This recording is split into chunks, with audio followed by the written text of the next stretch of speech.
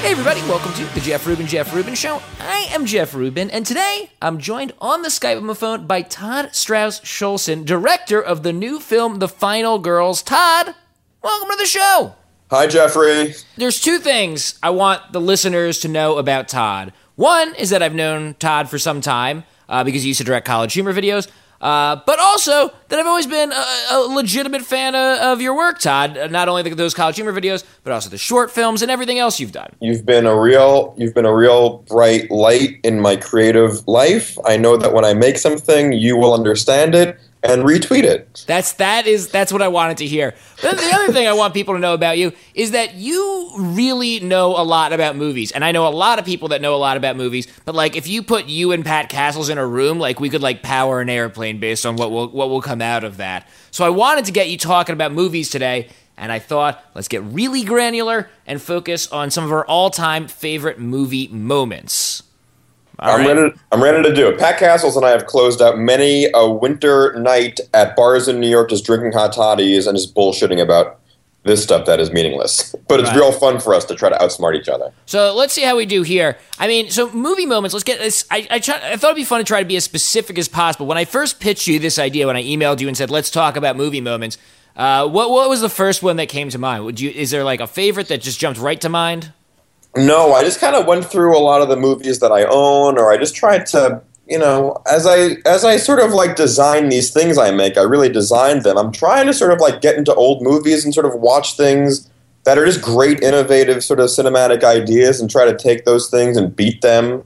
I'm very attracted to movies that are like super visual and that use the form to communicate the story or the emotion. I get real bored when movies are just like photographs of like white people standing and talking. Like, that's not exciting to me. So what's a movie you saw recently that kind of cleared that bar for you? Oh, it's real hard, man. Recently, I'm really into like Paolo Sorrentino movies, who's this Italian filmmaker who's like famous for Il Divo or This Must Be the Place or The Great Beauty was recent, and Youth is coming out. And this guy is just really disruptive, and the movies are beautiful and full of humanity, but they're also funny and they're stylish, but it's not getting in the way, and they're just crazy. The tone of them are so crazy, but they're just full of empathy and they're just gorgeous. And he's doing just like super disruptive visual stuff. Like his establishing shots will not establish anything. They'll actually confuse you. So it's like taking the language and then like fucking with it in a way that's very exciting, So what's a moment in one of his movies that stood out to you? There's so many. I mean, there's a great one. Here's the way into a scene. So he'll be doing a movie about a guy whose father is dying, and the guy comes to New York City to see his dying father and find out the meaning of his father's life.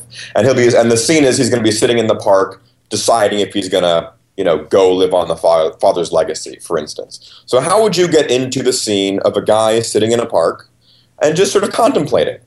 I mean, some people would just like shoot a shot of him on a bench in the close-up, and that would be it. But this guy starts the scene with two incredibly paced up, fast-moving shots of people that we have not met or seen in the movie who aren't important. We see just like a businessman on a bench and the camera like zooms by him.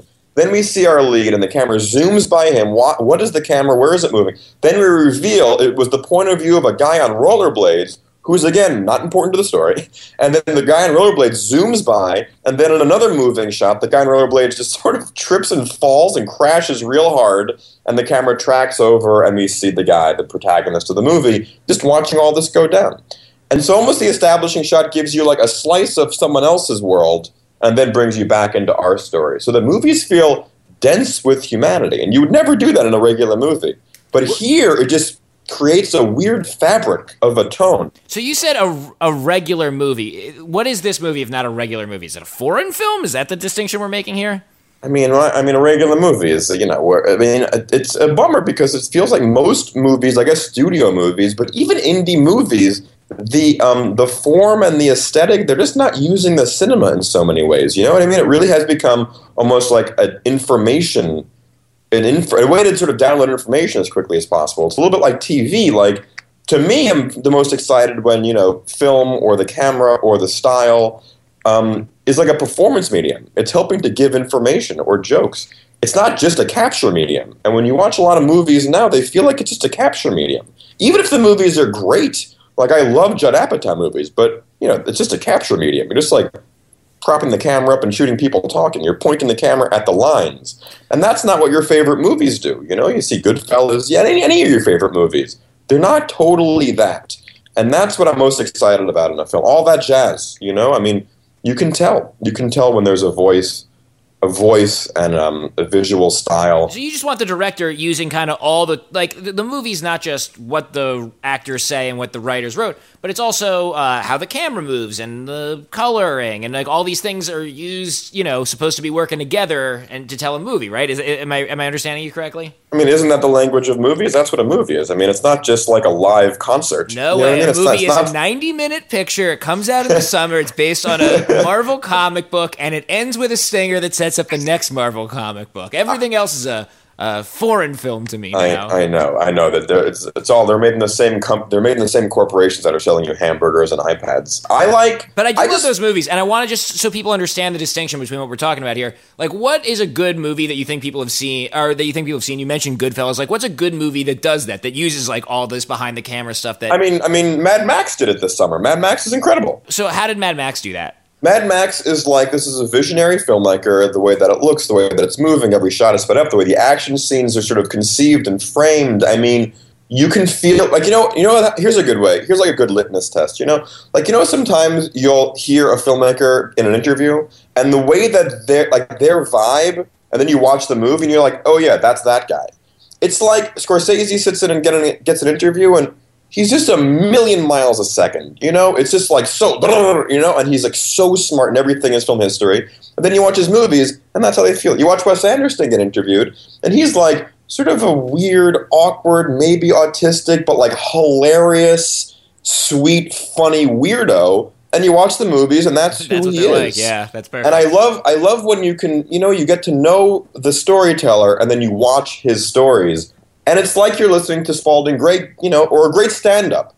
It's just like this, a great stand-up. The delivery of the joke is almost as important as the joke. And you fall in love with the voice. You fall in love with the rhythm of the movies. Right. And when it's just point and shoot, you don't get the sense of a storyteller.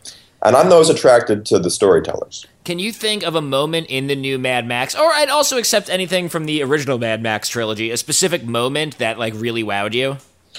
Oh man, the new one, what really wowed me? I mean, the guitar player with the fire is a pretty crazy idea. Using music that way, the tornado was a great thing. How simple the structure of the movie was. Yeah, Mad Max is actually a movie full of those moments, because even just, let's take that guitar player for a second, like, one, it's just like the first appearance of him, totally awesome. But then there's also the part, maybe this is the first appearance, but maybe it's another scene where his guitar's throwing flames, and that's an awesome moment.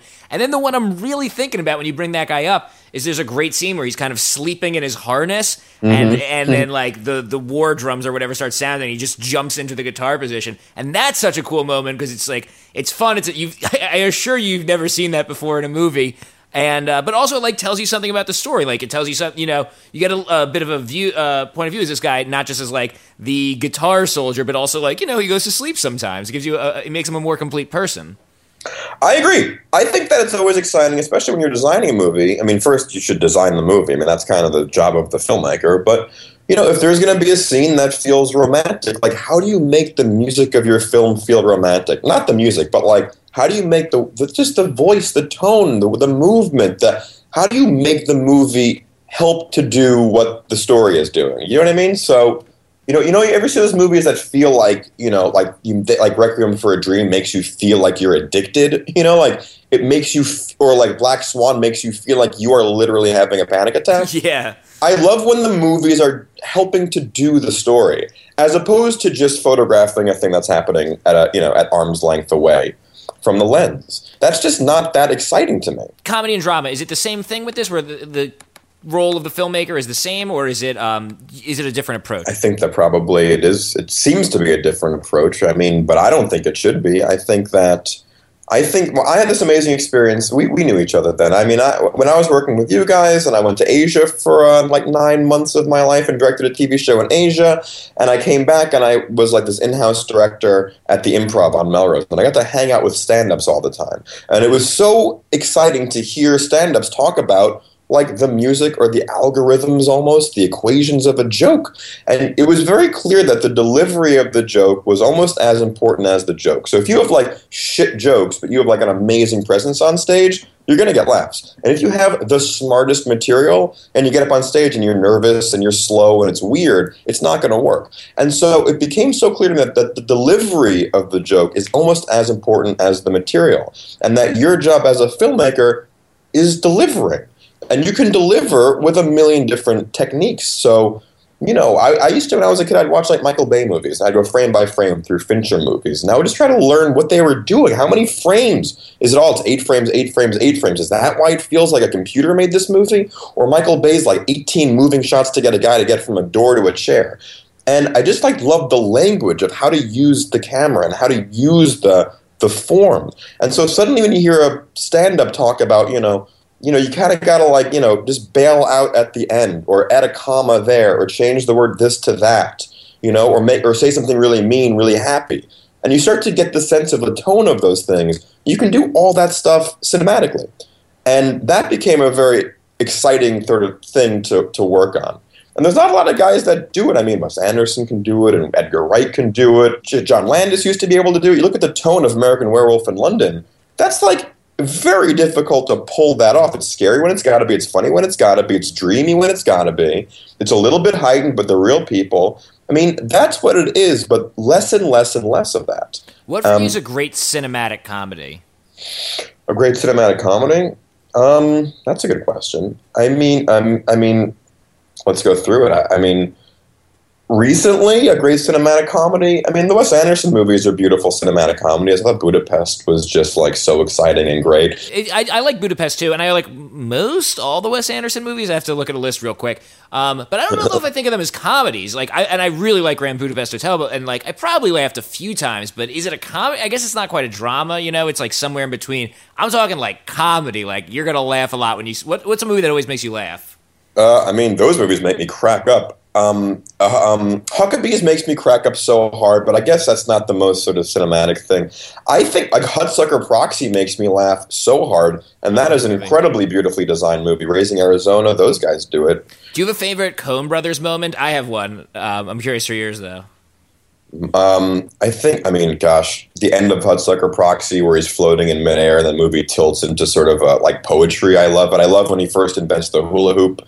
I love that. I love at the end maybe of Barton Fink. I love when the hallway catches on fire and the last shot of that movie that kind of sort of cinches this whole very strange existential, dreadful dream logic movie together, and it's baffling, but it also sort of makes intuitive sense, and it's just so beautiful. What are yours?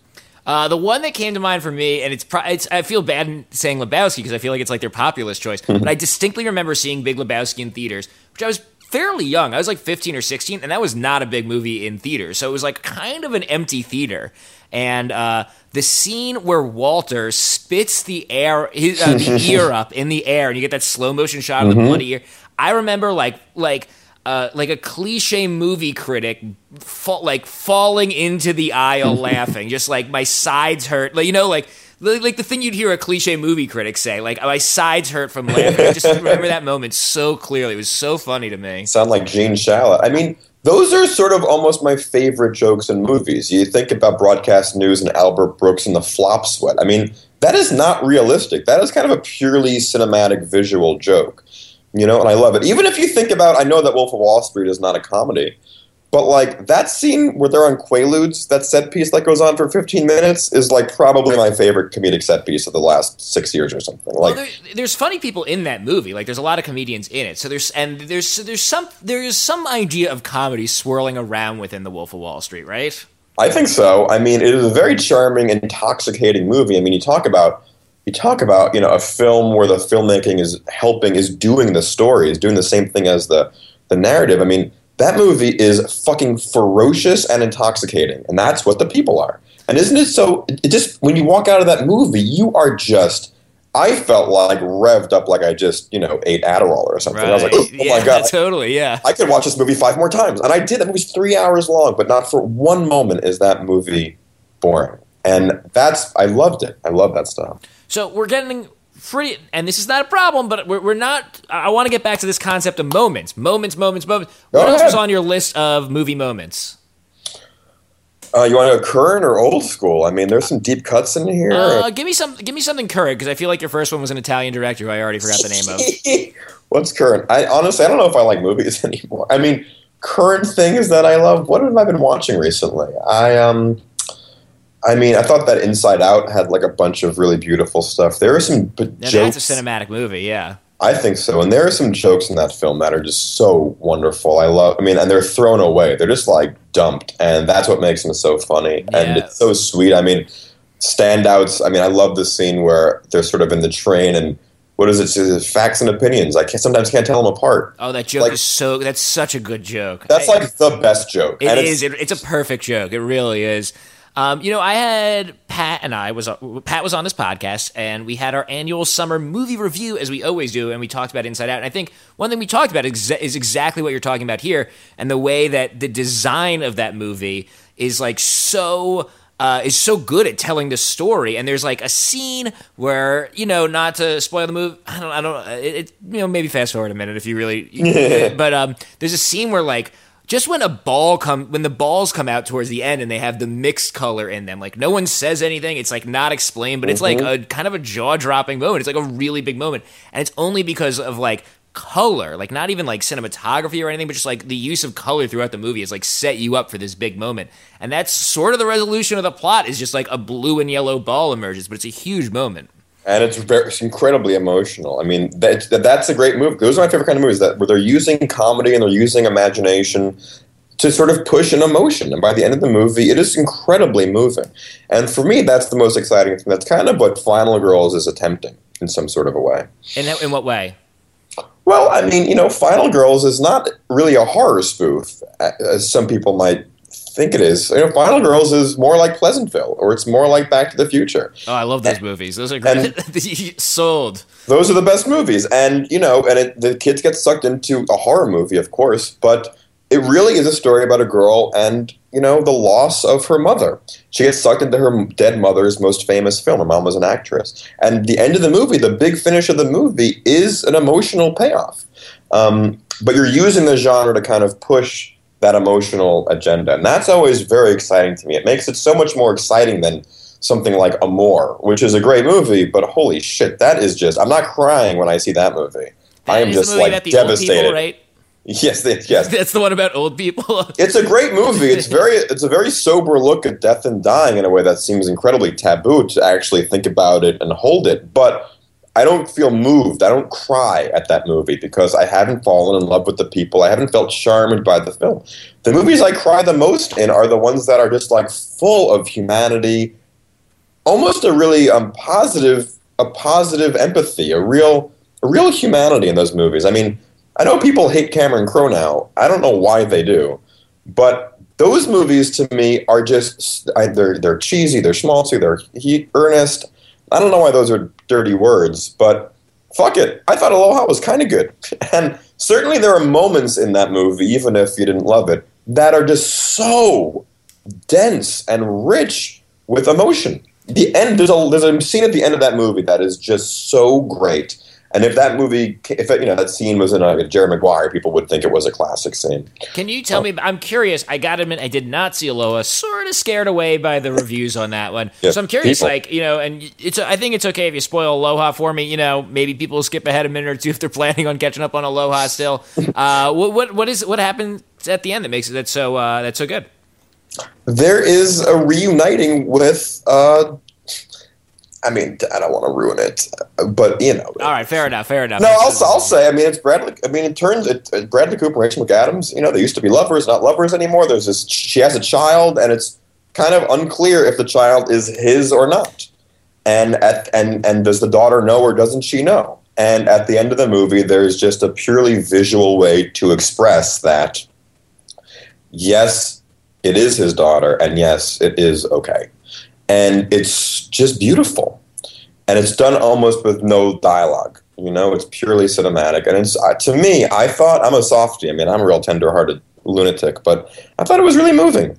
And it's so easy for sort of snarkazoids to be like, Ew, ew, she's playing an Asian, but she looks like she's white. It's like, fuck you. You know, it's like, his job, what's his job? It doesn't make any sense. It's like, I don't fucking care. What? How about the rest of it? So, you know, I feel the same way about Chappie. I'll take a moment and defend Chappie. Did you see Chappie? You're not going to like this. I saw the first 10 minutes on an airplane and turned it off. Oh, my God. That's how I felt about Tomorrowland. I was like, what is this antique? Like, I have seen Tomorrowland. I could speak to Tomorrowland. I watched like 10 minutes of Chappie on an airplane, and I was like, you know what? I'll just read. Oh, man. I thought Chappie was real cool. I thought Chappie felt really modern, weirdly enough. I thought the tone of that movie was so wild, and that's what people didn't like about it.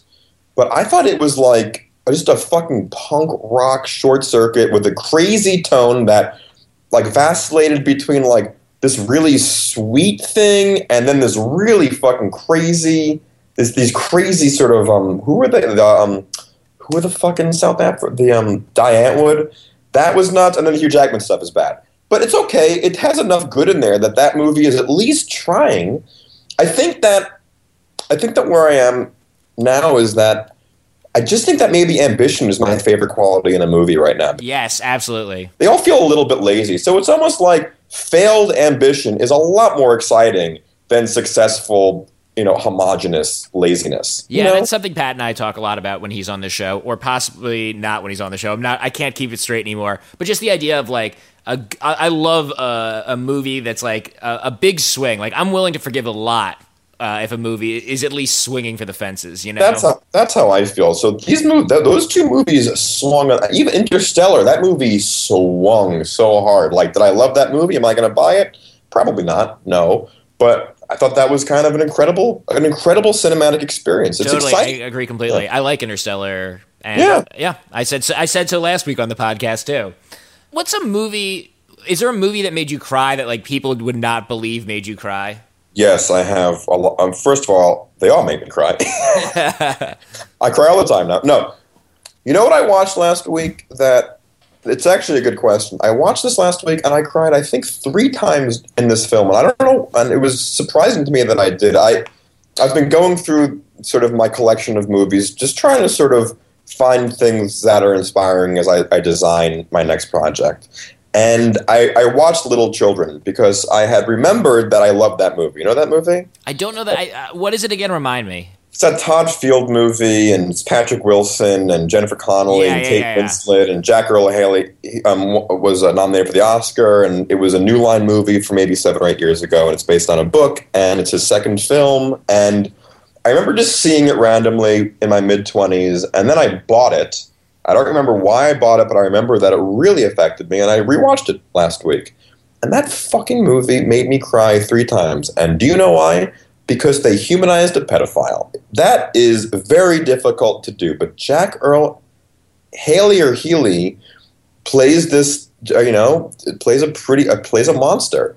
But the movie humanizes him. He lives with his mother. His mother passes away. The neighborhood hates him. There's one scene in particular in that movie that is just got so much. It's complicated because, it's easy to just that's a bad guy, but maybe are there actually bad guys? If you can kind of understand someone's motivation, sometimes the most horrible acts people can do is their own weird, fucked up way of, searching for some kind of peace in some disgusting, torturous way. And there's a scene where he goes on a date with a woman, and the woman is super fucked up. She has a nervous breakdown, and he's there, and he's like being kind to her, and it's very, very sweet. These 2 real fringe, sad, broken people on a date, and it just, for me at least, it filled me with. I just felt so connected to their suffering. It was beautiful, and then it cuts to she drives him home. And you cut to, he's just like, looks like a monster and he's jerking off to her. And you're like, oh, fuck, this guy is bad. And then his mother dies. And then you're like, oh my God, this poor bastard. That's the only thing holding him together. And then he cuts his penis off. Like, it doesn't sound like a fun movie to watch, but it is beautiful filmmaking. And something about the humanity and the lack of judgment almost made me just get incredibly, sad, but in a way that made me feel connected to other people, which is my favorite thing a movie can do. It's almost the antithesis of a Todd Solondz movie, where it's the same sorts of characters, but there's almost a judgment, or you know what I mean, or like a bitter judgment and irony or something about them. It's not quite as open armed, not quite so embracing of the people. So those movies kind of put me off. Like Happiness turns me off. I don't like laughing at those people. But in this film, you don't laugh at them. You cry with them, for them. Do you often rewatch movies? No, no, I don't. But if they're my favorites, I'll sometimes go back and I'll just re-explore them. There's a couple movies I always watch over and over because I love them so much. But then some movies I kind of like. I remember loving that movie. Let me see what that movie's all about again. And sometimes I remember that I'm right, and sometimes I remember that maybe what was I thinking? What was one where it was what was I thinking recently? That's a good question. What was I thinking? I don't know. What did I watch recently that I was bored by? I don't know if I have a good answer for that. I usually like them. Or like what did I see recently? I watched like Back to the Future 3 again, just to be like, I don't like this, right? Just to make sure. And I don't. It's hard for me to even judge Back to the Future 2 or 3 or any of them, really. It's like hard to even say if I like them or not. They just are what they are. Like they almost exist outside of cinema. They're just like this other thing entirely that I feel unable to objectively judge. Or like I think I tried like Darjeeling again and was like, I don't like this movie, or I do, like, I was like being too harsh, and I was like, well, it's kind of amazing, but I don't like it that much. It's like not pleasant. There is a movie that I am afraid to revisit, which is Chasing Amy. I grew up pretty nerdy kid in New Jersey, so I was pretty into Kevin Smith movies, as you might imagine, and I used to love Chasing Amy, and I'm legitimately afraid to rewatch it. I'm afraid to revisit it because I think I might not like when I was like 14 or 15, I was like, this is it, man. This movie's everything, and like I'm sort of afraid to revisit it and find out what's actually inside. That's so funny that you say that. I also was obsessed with Mallrats and that movie and Clerks. I had those movies basically memorized. I had the screenplays and I would read them. I bought them from View Askew. I used to go to that website every day and he signed my stuff. Like I used to go to Red Bank just to go to that comic shop. Like I was heavy into that stuff also, but I'm pretty sure they do not hold up. I watched Mallrats recently, and there are certain movies that I totally acknowledge I have no perspective on and cannot judge if they're good or not. And Mallrats and Clerks are on there.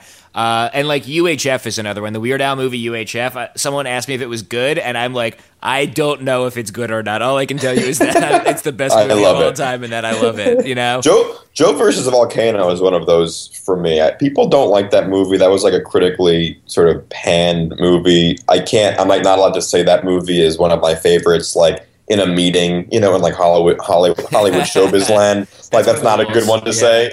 But I love that movie. I love everything about that movie? I do remember seeing it when I was too young. I was like 8 or 9. I mean, we could look what year it came out. I'm pretty sure I saw it in theaters, and like I did not like it as like an 8 or 9-year-old boy.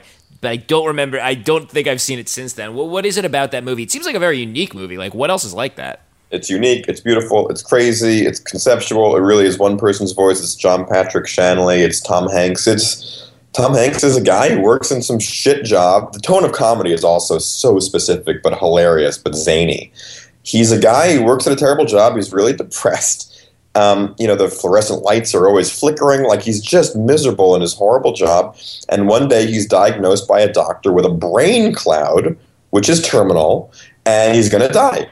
And the doctor says, you don't have to just sort of like go to your job every day and die like this. In fact, there's like a tribe on an island in the Pacific that has a volcano, and they need to have a person jump into the volcano once a year for the gods. They need to sacrifice a person to keep the gods happy.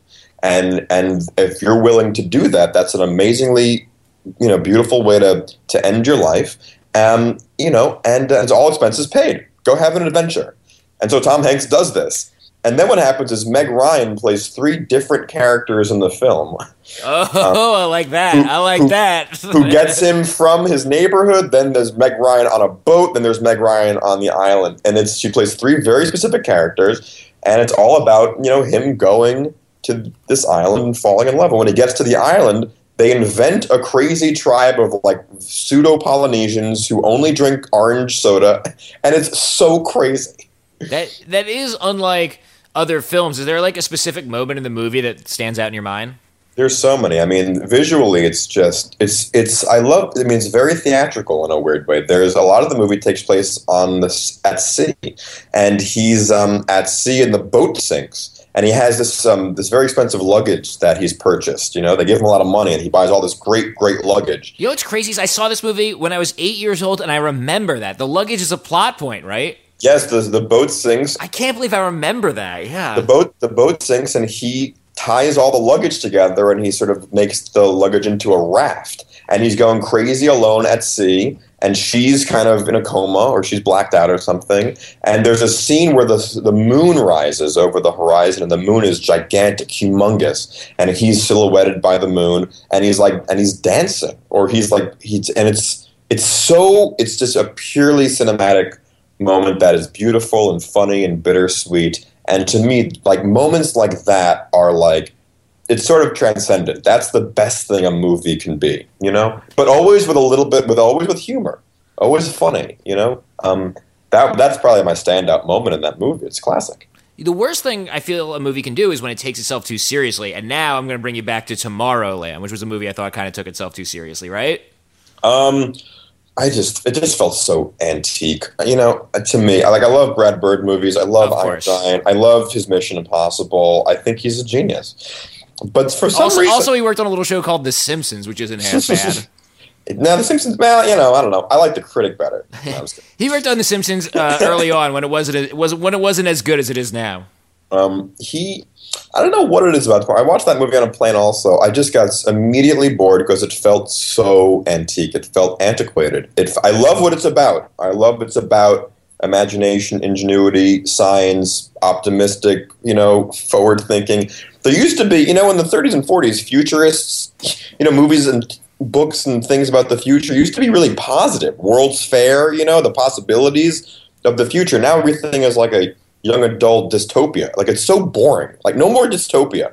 So I really appreciated that this movie didn't do that. I love that. In fact, the message of the movie is basically what you just said. You kind of sound like the bad guy at the end of the movie. So I love the thematic stuff. I loved what it was about. But then sort of like every movement of the story, it's fucking all white people. Like, it just felt so old. And also, like, all the design stuff is like parroting stuff from the 50s and 60s. It's like 2015. Like, could we just try to, you know, push things forward instead of always looking backwards? But even in that movie, which I agree is really not a good movie, it sounds like I might have even liked it better than you did, but it's definitely not a good movie. But there are definitely some cool parts. Most of them are almost certainly like glances of the future technology, which are very cartoony and cool. In particular, one thing I think of with that movie is like, and this is just in the background, like this is not a part of the plot at all, but I think when they first get there, you see there's like these suspended cubes of water and people diving between the cubes of water. Oh my god, that was really cool. That's the guys with the world. The guys with the jetpacks flying around like skateboarders was cool. Like, all that stuff was cool. So with that in mind, is there a movie? What's like? And this is the one question I prepared you for. Best scene in an otherwise skippable movie. I thought that was a really fun question. It didn't come so fast, but I just sort of, well, there's a couple bad ones. But they're like bad good, like, you know, it doesn't even have to be bad, it's just skippable, you know, like it's easy to say like, oh, the opening montage of Goodfellas is great. Like, yeah, all of Goodfellas is great. Like, the whole movie's great. There's a couple of you never see What Planet Are You From? The Gary Shandling movie, right? It's Gary Shandling and Mike Nichols. And Annette Bening. It's a real dream team, and it's right in the early mid '90s, maybe. I think it's early 2000s even. It might be. It's really not good, but it is very, very brilliant observations, and the concept is so funny. And there's like lots of great jokes in the movie, and there's great observations in the movie. But the whole thing does not totally hold together. But it's about, it's a great idea. It's about a planet of men, but not like, like war-torn, like buff wrestlers. it's like a bunch of Gary Shandling. It's just like dopey dudes on a planet that's dying because there's no women. And so they send a man who's never met a woman to Earth to get her pregnant to sort of save his world. And it's Gary Shandling who comes down to Earth and is like desperate to impregnate a woman. And it's the dance you have to do, you know, to sort of get a girl to like you and to marry you and to have a kid. And so that's the way into 1,000 different observations about men and women. But some of the jokes are so silly. His penis, when he becomes aroused, hums like a vibrator.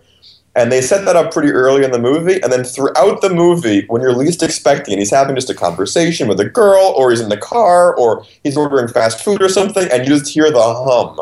And it is so fucking funny. That is funny. That's funny to give the audience an audio cue of when the main character has a boner. That's funny. Yes, I like that. But they do it really smart. Like, it's not like, you know, dopey fratty. It's like Michael Nichols and Gary Shandling. Like, it's a great big idea into a very specific bunch of, you know, observations about, you know, love and sex. I love that answer because I was aware of that movie. I think it's sort of like one of those movies. It's like kind of a legendary Hollywood bomb or something where like people were just like stay away, and no one's actually, more people like have heard of it than have actually seen it. But it is Mike Nichols and Gary Shandling and Annette Bening, so it's reassuring. It's nice to hear that it's not a total disaster. Like, surely when those people get together, like, something interesting happens. I mean, there's great. It's bad, but it's great. It's one of those. There's a lot of movies like that. There's, I mean, visually, a lot of the best sort of like imagery comes from movies that don't totally work. Maybe because the filmmaker or the crew or whatever have tilted almost so much into the imagery. There's one called Bunraku. Have you known this movie? No. Gunraku? Bunraku. Okay. It is real nuts. It doesn't make a lot of sense. It's Josh Hartnett is in it. Woody Harrelson's in it too. I think it's like a young Israeli filmmaker. I don't know where the money came from, but some of the imagery or some of the visual ideas are just like next level beautiful. It's very theatrical. It feels very stagey. There's a lot of, you know, light shifts. The colors are insane. It's almost like a more theatrical Dick Tracy, you know, in terms of its sort of color and tone, its palette. Dick Tracy is an extraordinarily theatrical movie in terms of color and tone and palette, isn't it? This is more. Like, Dick Tracy is insanely, like, neon lit, right? I mean, that's one of my favorites of all time. I love that movie. I think it's so artful and beautiful. This is like that on crack. Like, and it's not good, but there are some fight scenes in the movie. There are some, like, you know, 10-minute long takes. There are takes that move through a space and the space transforms around you. There's just like a lot of brilliant sort of cinematic ideas in the film, even though the story, you know, doesn't really make a tremendous amount of sense and it's not that exciting, and the acting is a little bit, you know, it's just a little bit, you know, cardboardy, wooden, you know, but the imagery, the visual is like so much to take, so much to be inspired by in that film. Another one, you want to hear one you're going to love? Yeah, please. You ever see Jack and Jill? No, I've not. You are a fearless moviegoer, Todd. Bad reviews do not scare you away. Jack and Jill, man. I don't know what to tell you. I thought that was. I have nothing against the movie. I don't mean to be like, whoa, you liked it. Like, I don't know anything about it other than that literally everyone on Earth said it was terrible, except for you. It is terrible, but Al Pacino was in that movie, and he is hilarious. I love Al Pacino. I love everything Al Pacino does. Al Pacino tickles me all the time. And in Jack and Jill, he plays like a dope who like runs a Dunkin' Donuts or something. The thing that I remember about that movie, there's a double Dutch scene that's hilarious. But the real thing, and you can YouTube it, Al Pacino has raps. He raps about donuts and coffee. He raps about a thing called a Dunkachino, I think. He does a Dunkachino rap, but it's Al Pacino like doing it like method, but like being funny. It's so fucking insane. It's like a Tim and Eric moment, but made me laugh real hard, and so I like that one. I will definitely look that up. You know, a crazy thing about Al Pacino is, even though he's one of the best actors of all time, is in some of the best movies of all time, not only is he in Jack and Jill, but he's also in Geely. Have you ever seen Geely? I saw it in theaters only. I don't have an opinion. It's bad, though. It's really bad, right? It is quite terrible. But it's just amazing how Al Pacino, like, also managed to walk his way into, like, two of the worst movies ever. I find him so watchable all the time and everything. He is just so full of vitality, even still. I got more, baby. Yeah, keep them coming. Keep them coming. I got one more, maybe. I don't know. But you ever see Haywire? I did. I love Haywire. Pat really likes Haywire, too, since we keep talking about Pat. I mean, it's so interesting because Soderbergh is like such a genius. That talk about disruptive. I mean, that guy has been disruptive his whole career. It's really exciting to watch his work, even if you don't like it, even if they don't totally work. There's always a new. He's just innovative. I mean, it's in every way possible. It's just exciting to watch it. Haywire, I thought was okay. It wasn't my favorite action movie ever. But the big idea in that movie, you guys know, is that almost all of the action set pieces are shot with a static, wide lens, and the camera is really far away. It is literally the opposite of every other movie, where the camera's sort of like in there, being cut real fast, trying to confuse you, make you feel, the energy of the scene. Like, it's not that. It's literally just you are 25 feet away on like a 24 minutes, and the camera just doesn't move, and you watch the fight play out just like a dance. And I thought that was such an ambitious and new idea, and it was amazing to see that it works beautifully, So I love those scenes in that movie. Have you ever seen, and I have accidentally recommended this movie several times to the same people on this podcast, but it's a good movie to recommend because it is quite good and no one has ever seen it. Ninja 2 Shadow of a Tear. I have not seen that movie. It's on Netflix. It's a great action movie. It's like the best USA action movie of all time. It's like a.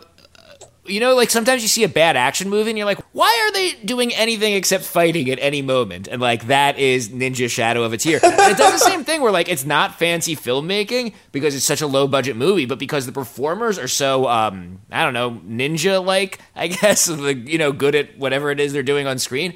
There's a lot of like really unbroken takes, or like where you get to like see that they're like really doing this, and it makes the movie feel exciting because even though the plot's not exciting, like it's just exciting watching these human beings do this stuff.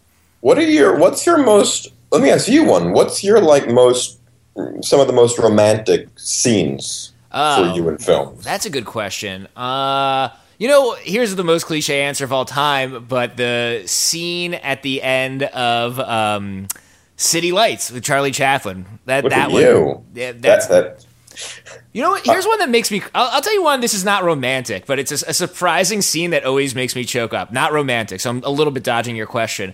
But in School of Rock, which is as the years go on, I come to realize is one of my favorite movies of all time. Amazing, yeah. The scene in School of Rock, I think I might have talked about this on the show at one point too, at the very end, which is a great fucking scene at the end of this great fucking movie, when the dad comes in and the girl who's fat, I'm describing her as fat because that is the plot of the movie, is she thinks she's heavy, right? And she like gets up on stage and sings, and her dad like didn't even know this was a thing she did, but then she gets up on stage and sings. I always get choked up at that part of that stupid movie, and I always watch that. That and That Thing You Do are like my number one like channel flipping stoppers. It's like whatever is going on, I'm watching the rest of this movie. I know the moment in School of Rock you're talking about. It is so beautiful, right? That's almost a little children thing. That's just like so human, That's just like so much empathy. We're just like hardwired for it. That's why when you watch like that scene in that movie, like something biologically in your body is just like, ugh, it just like pulls it out of you. I'm trying to think. I don't want to completely dodge your most romantic question, and I don't feel like I've totally had a great answer yet. I'll tell you. Yeah, give me a minute to think about it. What's yours? You think about it for. I rewatched it recently. I bought the Criterion. It's the scene in Fisher King in Grand Central. You know what I'm talking about? I've actually never seen Fisher King, but I would like to. It's a Terry Gilliam movie, isn't it? Yeah, go buy the Criterion. That one's I gotta loaded. See that. I love Terry Gilliam. It's wonderful. It's one of my, well, it's not the best, but it's one of my favorite Terry Gilliams. It's such a great idea. It's mythic. It's beautiful. It's a romance, but it's like zany and funny. And I've never seen Manhattan shot that way. Like Terry Gilliam takes what he does in like Baron Munchausen, but does it on location in New York. He turns a real city into a dream fantasy world, and it works for the story. But there's a scene in the movie, Robin Williams is in love with Amanda Plummer, and they're both these, again, sort of fringe weirdo characters. And he's so madly in love with her, and he's following her. He's following her through Grand Central Station, and as he's walking through Grand Central Station, suddenly, and there's a million people rushing to get to the train to get home, and right as he's walking through Grand Central, all the lights shift, a disco ball starts up, beautiful sort of orchestral symphonic music begins to play, and everyone in the train station starts to waltz. All of the people that were racing to their trains are waltzing, and he is following her now through a waltz, through 500 people in Grand Central dancing. And it is this sort of dream idea that is the most, I don't know, it's just the most fucking romantic, beautiful idea to me ever. Again, that's a purely cinematic idea, but it's one of my favorite things in movies ever. That is a good one. I am going to have trouble beating it. Have you just been Googling this whole time? A little bit. I came with two. One is another cliche answer, but Up. Like the first 15 minutes Up are obviously like, basically what all of life is about. And the other one that came to mind was, what was I going to say?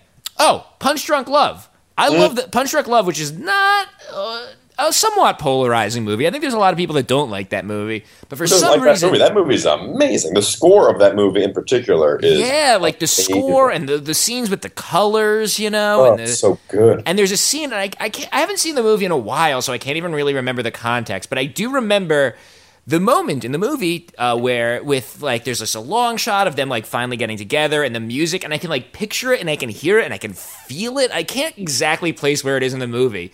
But Punch Drunk Love, I think, is a romantic film that really spoke to me. There's the beautiful scene where they sort of, they trot towards each other, and then as they embrace, the background just starts to move, and all these people suddenly flood in there. That's actually like a kind of a cousin to the Fisher King thing. It's a way to make the image of the movie, the story of the movie, the filmmaking of the movie, just, it just sort of inflates for a moment to give you that feeling of infatuation.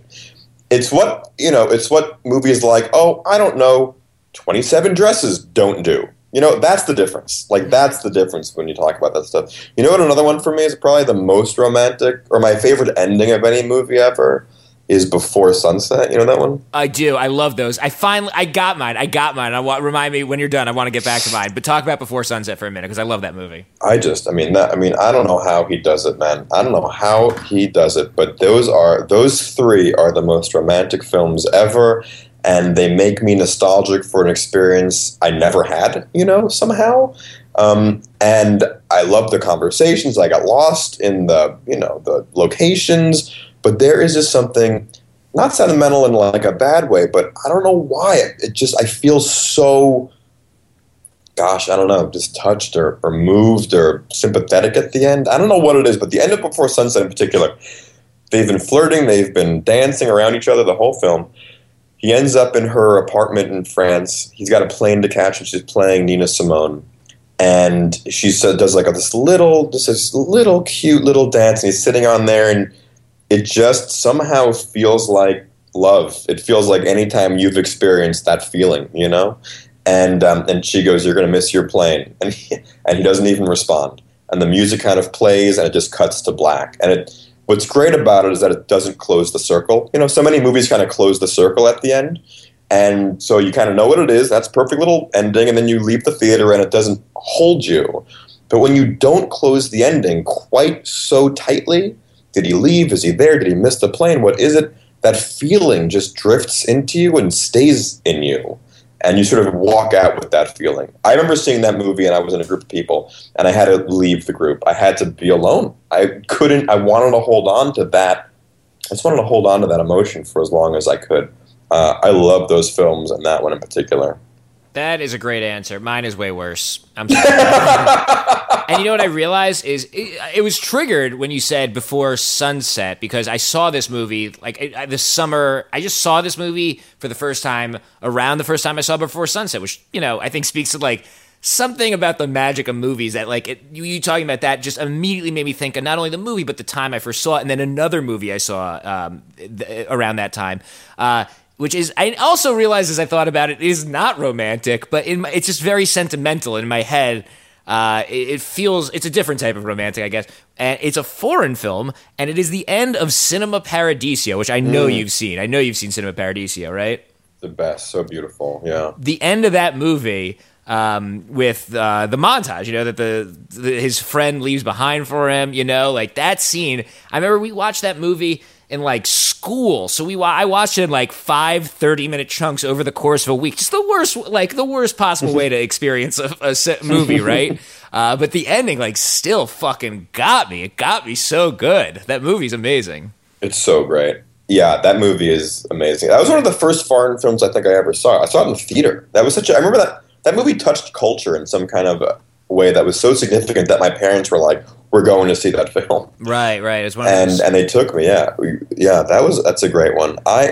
There's All That Jazz is there's a scene in that movie. You know that movie pretty well or not really? I don't. Earlier when you said All That Jazz, I wasn't sure if you meant more of what you were already talking about or the film All That Jazz. No, you should watch that one too. That's one of the greatest. I rewatched that movie. I'd seen that movie in high school, but I rewatched that movie not so long ago. That's another Criterion that came out. And it is just next level. It's autobiographical. It's personal, expressionist. It's like the greatest. It's a story, again, like Final Girl. It's a bit about grief and death and mortality, but in this shell of like a musical with like sexuality and pizzazz. And it's cut in such an aggressive, it's cut in such a fascinatingly aggressive way. It came out in the late 70s. It's almost a precursor to how music videos were being cut in the early 80s. It's that forward thinking. It's really progressive in terms of the way that it's made. But this is about a womanizer, a drug-riddled workaholic womanizer who basically gives himself a heart attack. It's Bob Fosse's sort of life story. But you also love this guy, and he's got a girlfriend, he's got a daughter, he's got an ex-wife, and there is, again, something so human about the movie. These people don't hate each other. There's no good, there's no bad. There's not that kind of, ironic judgment or detachment.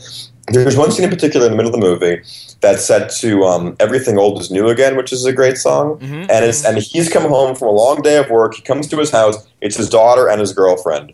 And the two women have put together a fun, cute little dance for him. He's a choreographer in the movie. And he sits down, and we see the daughter and the girlfriend, young girlfriend, do this hilarious, tender, sweet dance for him, right? Just to sort of brighten his spirits, to lift his spirits a little bit. He's exhausted. And you see just, the love in his eyes, and it's just such a nice thing. And this is a true thing in life. People do this to each other. You're sick, you're tired, you try to lift someone's spirits, make them laugh. And that's the scene, and it's done in dance without dialogue again. And it is just one of the sweetest things ever. It's one of the greatest sort of family moments, maybe in movies for me. When you're actually making a movie, do you think about these moments?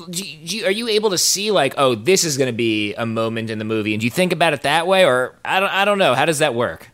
How do you mean? Well, just do you think about these moments? I guess you must when you're making the movie. Like do you think about like the big moments in the movie, or do you think about big scenes, or is it acts, or is it all these things at once? Like how do you break down the movie when you're making it in your mind?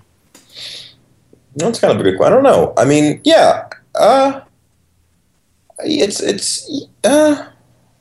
you do it? I don't know. I don't really know what I do. I certainly don't. I've never made a feature film. I don't know. I mean, yeah, that this scene is, you want people to feel this way in this scene, so what's the best way to make that happen, You know that this scene is going to be, there's a moment in Final Girls, for instance, where Angela Trimber, who we all know, who's fucking great, does kind of a striptease. She does a striptease to lure the killer.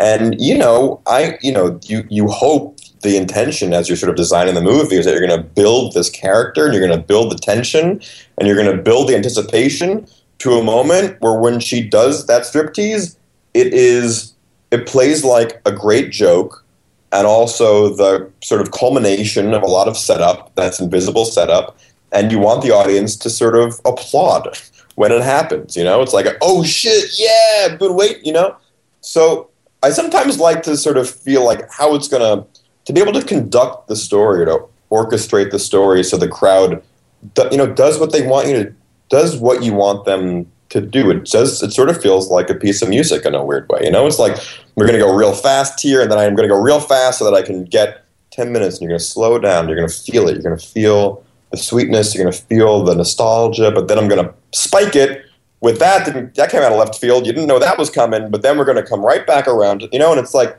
that's how the movies are designed, with that kind of a flow in a weird way. And then the challenge is coming up with interesting, new, more innovative or not cliched ways to actually be specific about those bigger feelings or moods, Well, let me ask you this. Do you think in 10 years, in the future Jeff Rubin podcast, hosted by the talented progeny I have inspired, the new version of it 20, 30 years from now, they're talking about movie moments with a director and this movie comes up. Do you think you have a sense of what someone would say their favorite moments of the Final Girls is, or do you think that would surprise you? I've seen it now with enough audiences that you kind of get a sense of what is working. I certainly know what my favorite scenes are. Did the moments that are working, did that surprise you at all? Like from when you were in the editing room to when you saw it with an audience? No. No, really. That's good. I guess that means it's working as intended.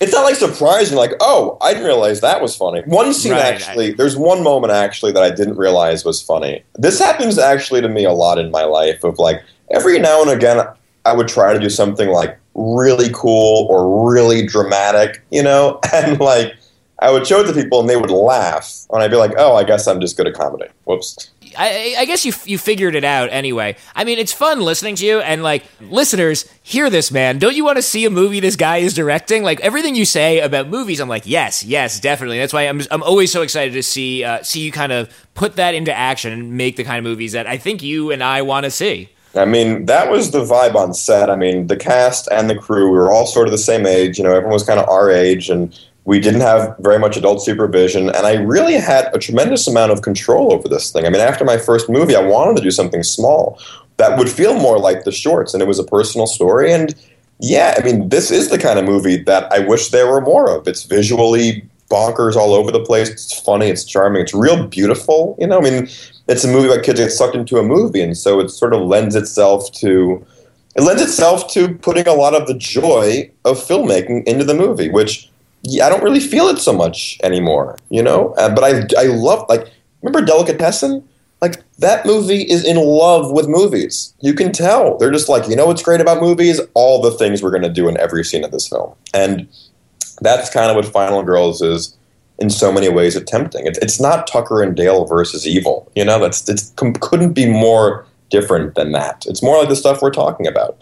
And it was so fun to make it. And it's really nice. What's surprising is that when people see it, they feel the same way that we felt about making it, It does feel refreshing and fun and sad, but hilarious and charming and badass. I'm really selling it right now. But it's true. That's a very nice feeling to know that all the stuff that I wish was more in movies, that's not just me. There is an appetite and there is a thirst for it. I think there is a thirst for it, and I think listeners of this podcast are among those who are thirsty for it. How does one get it? The movie? Yeah. It's coming out October 9th. It's going to be in select theaters. It's also going to be, I think, like on VOD, same day.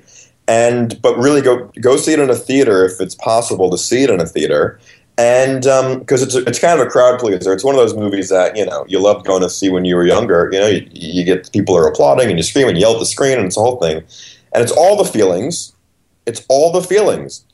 Funny, scary, exciting, sad, all of it. And it's fun to go in a group. It's a good date movie for Halloween, or watch it at home, whatever. And play on your phone. And play on your phone the whole time. You watch Tomorrowland on a phone, so on a plane. So maybe I don't know if you get to dictate where people see films. But it's funny, when you said see it in the theater, I was like, oh, of course people should see it in a theater because I'm sure it's cinematic, and as we've been talking about, of course. And there's lots of like interesting visual touches. But I didn't even think about the idea that it's going to be more fun to see it with a crowd, just like a horror movie or a comedy, or much less something that combines elements of both. We were lucky with this movie. We went to a lot of film festivals with it. We were the opening night movie in South by Southwest. We were at Stanley Film Festival, which is a cool little festival in Colorado. We were in Toronto TIFF just a couple weeks ago. And so you sit in a room with a crowd like that, and the movie comes alive in a way that is just so fulfilling. You know, I mean, it is a bit like being a stand-up or a performer. You get to really feel the audience attuned to the movie, and they get real loud, man. I mean, they get really loud. I mean, there were in South by, it was the best. My mother, my sister, my whole family was there, and there were like 3 moments. There was 2 applause breaks, and in the middle of it, someone yelled out, "This movie's fucking rad!" and like that's great, because when you're making the movie, you're sitting in the edit and you're so exhausted, and then you watch it for the first time and you're like, "That's fucking cool!" Like, I like that stuff. I like the stuff that I make. I make it because that's the kind of stuff I want to see, and so when you bring it to an audience and they have the same feeling, you know, it really feels like you're making movies for people and you're attuned to an audience. And it's just nice to feel a crowd erupt like that. You know, that's the kind of movie it is. Awesome. Well, I cannot wait to be a part of one of the erupting crowds. We are recording this before it is out. By the time people are hearing this, I will have seen it. I'm sure I will have enjoyed it. I cannot wait to go see it. Todd, thanks so much for stopping by talking about movies tonight. Thanks, Jeff. Love you. Love your brain.